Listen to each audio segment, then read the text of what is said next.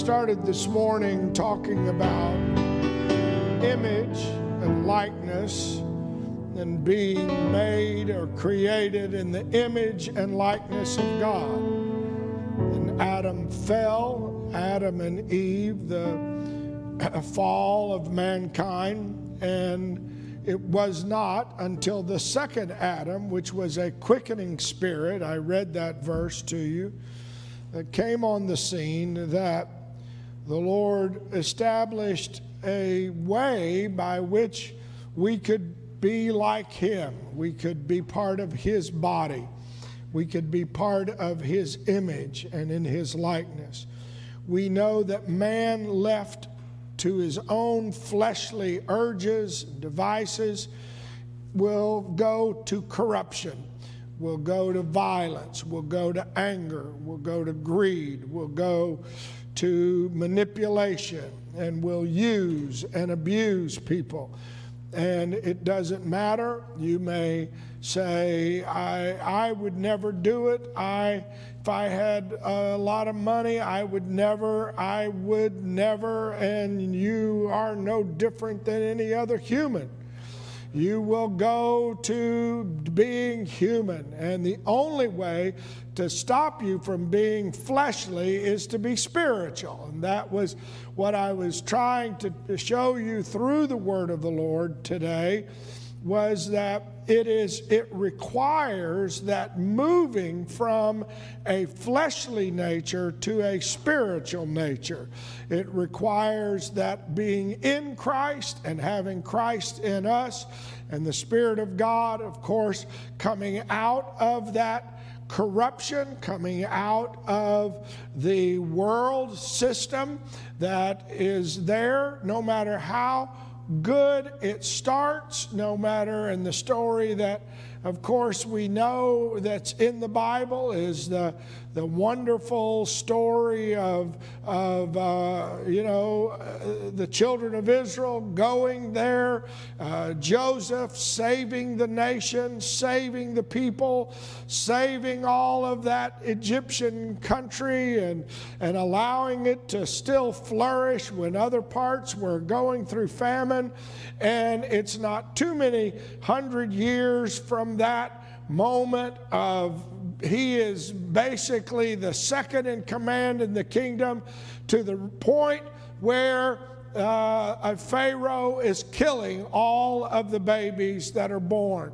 And you say, how did it get that far? How did Egypt forget? How did they not remember? That's part of human nature. It's part of humanity. It may not happen in the first week. It may not happen in the first year. And it may not happen in the first, 2 or 3 years. But as it goes on, you begin to see the corruption and the fleshly nature of humans. And yet we are supposed to be in the image and the likeness of God.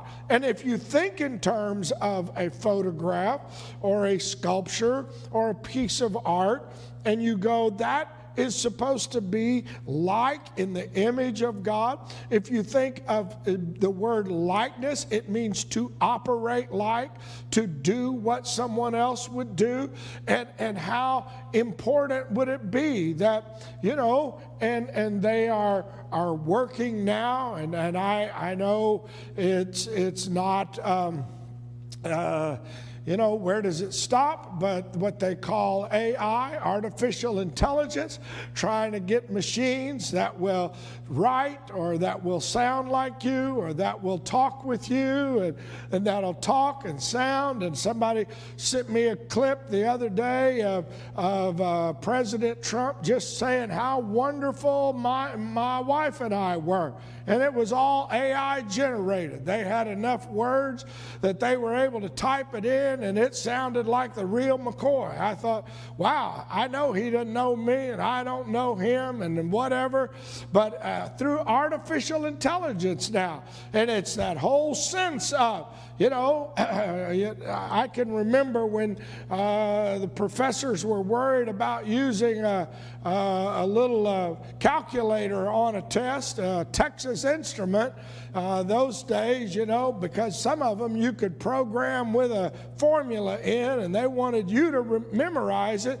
Now, of course, through artificial intelligence, they can do all kinds of things that will make it be in the image and make it appear and all of this. And yet, I want to tell you, the world's artificial way of trying to recreate an image or a likeness will never replace the God-given sense that what it means to be in His presence and to be transformed by the Holy Ghost in the spirit and presence of Almighty God. And I know we talked about how they passed through the water and how the repentance and baptism in Jesus' name. And we talked about how in the book of Revelation, the throne resembles the city, and how in Acts, the 2nd chapter, he said, save yourself from this untoward generation. Then we read Philippians and 1 Peter, and we talked about this in Romans, the 8th chapter. And I went through a lot of those verses, and now here we are, and you say, well, is this that important? It's vital that I operate, act like, and am in the image of Almighty God. Now you may say, well, I don't know how I can change. The only way I know is what Paul wrote in 2 Corinthians. He ends the 3rd chapter, goes right into the 4th chapter. He said, now the Lord is that Spirit, and where the Spirit of the Lord is, there is liberty.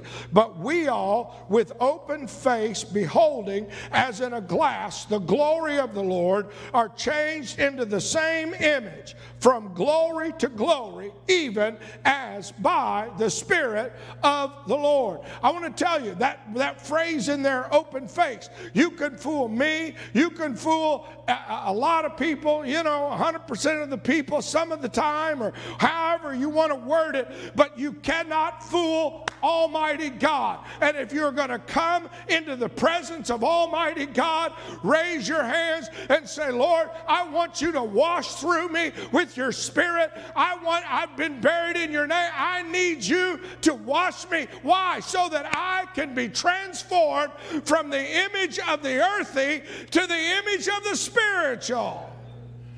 And you can't get a spiritual image without getting in the light, without being honest. And so that he ends that 3rd chapter. In the 4th chapter, he starts off saying, he's continuing the same thought. He said, therefore, seeing we have this ministry, as we have received mercy, we faint not, but have renounced the hidden things of dishonesty, not walking in craftiness, nor handling the word of God deceitfully, but by manifestation of the truth, commending ourselves to every man's conscience in the sight of God.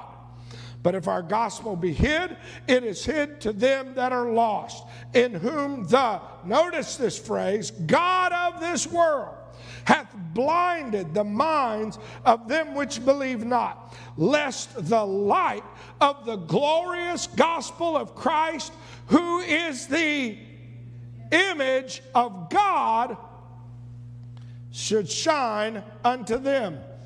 You see, the enemy's job is to make you say, I can't do it, I can't change, I can't be different, I can't. That's true if you stay in the flesh.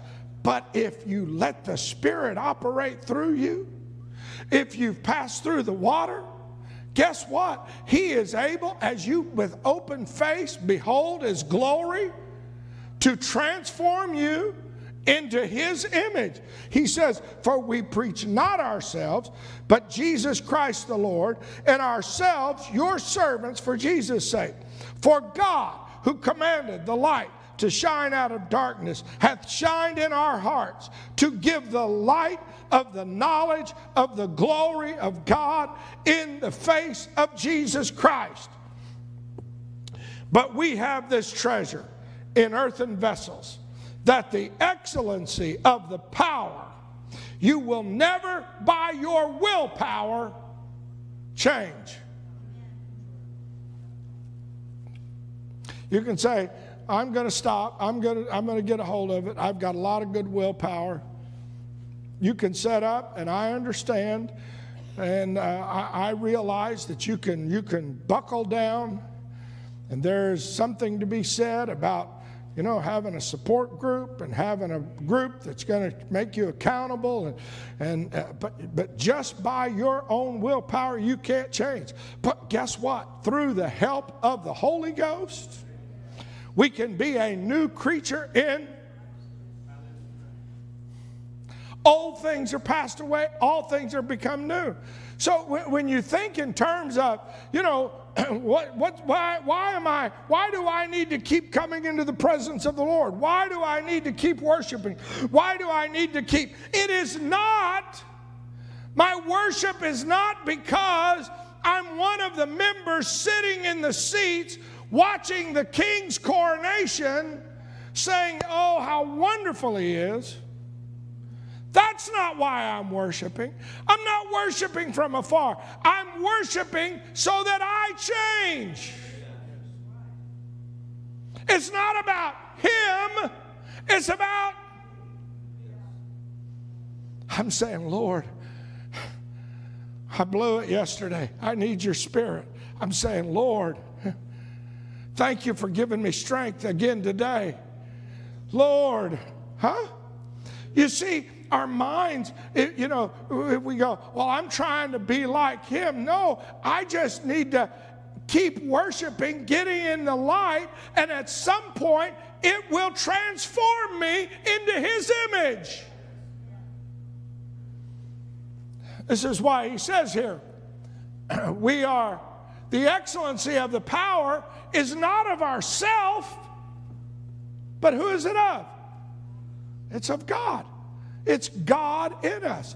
I quoted it this morning. Jesus on the inside, working on.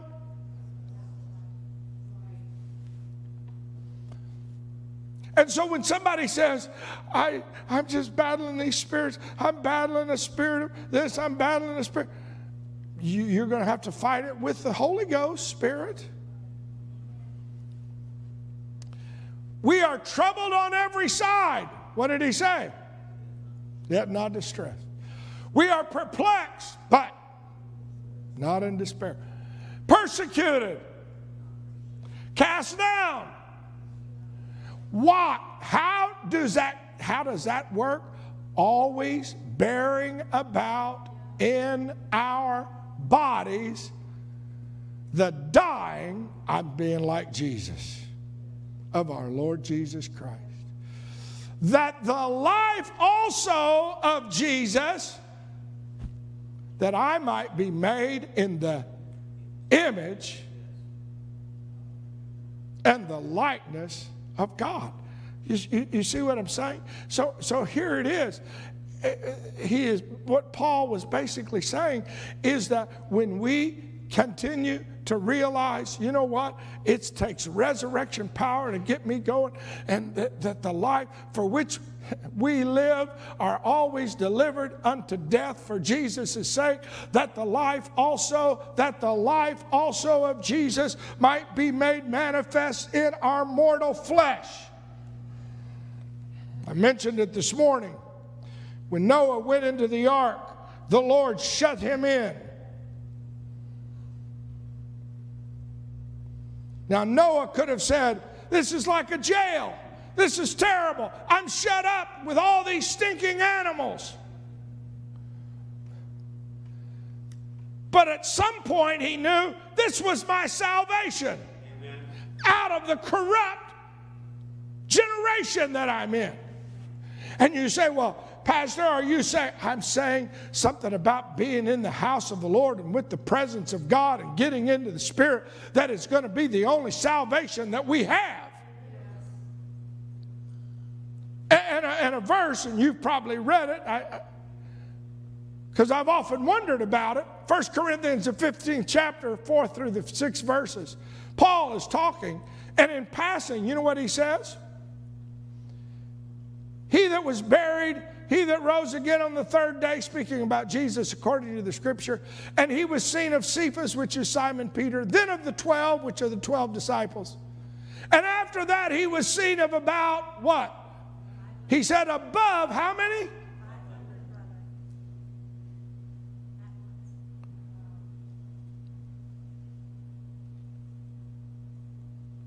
Yet how many ended up on the day of Pentecost? Over 380 didn't want to get shut up in an upper room and wait for the promise. Maybe they got it later. But I don't know if 380 had stuff to do, if they didn't realize. The Lord showed himself to over 500 people and only 120. What are you saying?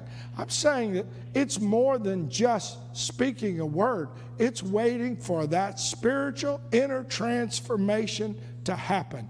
You can, I understand, you can shake my hand. You can say, I love the Lord. But you know what? That you've got to open yourself up to the presence of Almighty God. And it should impact who we are. It should impact the words we say.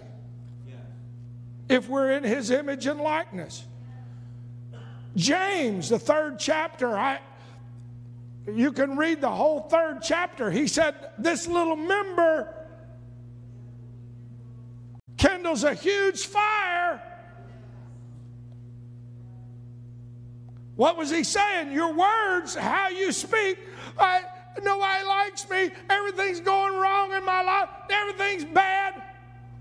He said, you can't bring a fig tree and sweet water and bitter. That's why I'm in the image of God. It's not about who I am. It's about who is he. How would he act? How to be like him. You can read in James, the 3rd chapter, all about our words. Guess what? Paul wrote all about our thoughts. 2 Corinthians, the 10th chapter.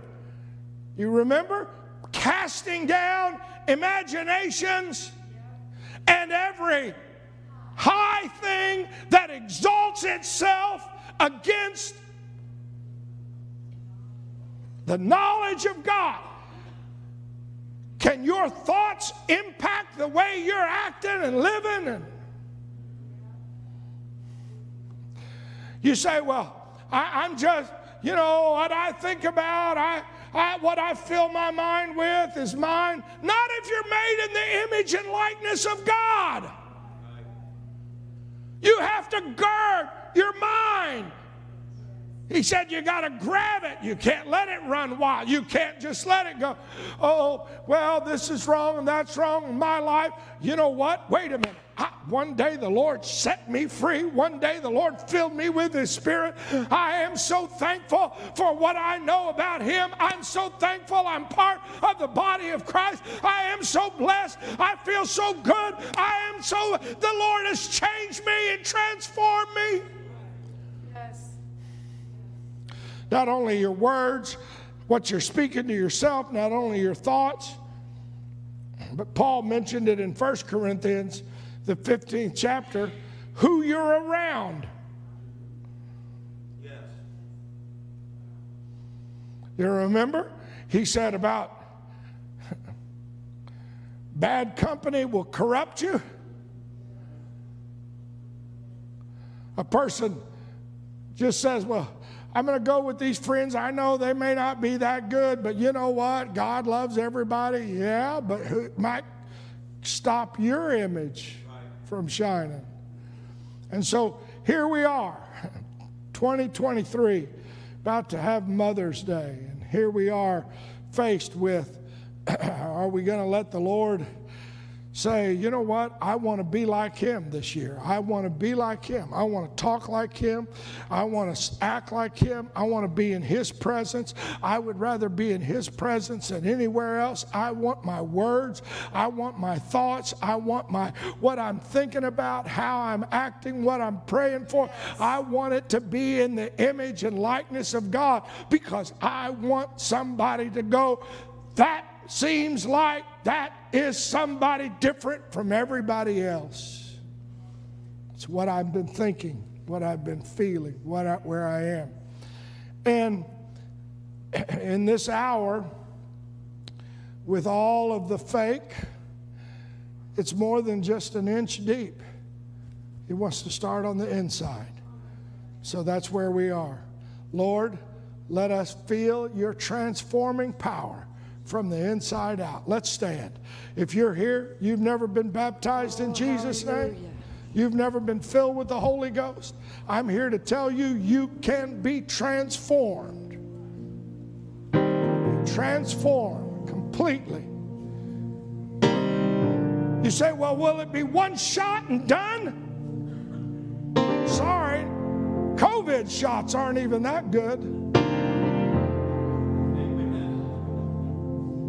You're going to have to get a dose of the Holy Ghost probably every week. And let me just tell you this, if you don't, it's going to be running dry. Somebody will be taken from your spirit. And you say, before long, you ought to notice I'm becoming more fleshy. Does anybody know what I'm talking about? And I come back and I say, oh Lord, I need to praise you again. I need to worship you again. Not because, yeah, you're great and greatly to be praised, but I need this to flow through me, to transform me. Because let me tell you something, that's the only way you are transformed into his image and into his likeness. And it's not about, oh, well, you know, I can have on nice clothes and look the part. And I mentioned today, and I'm not trying to be judgmental, but I don't care how many robes, how many orbs, how many jewels in the crown they place on your head. I know there are family members that would say Charles is greatly lacking when it comes to being like Jesus. I don't care what the bishop said over him and said, you're the king eternal from here on out. It doesn't matter what he said. There are people that'll go.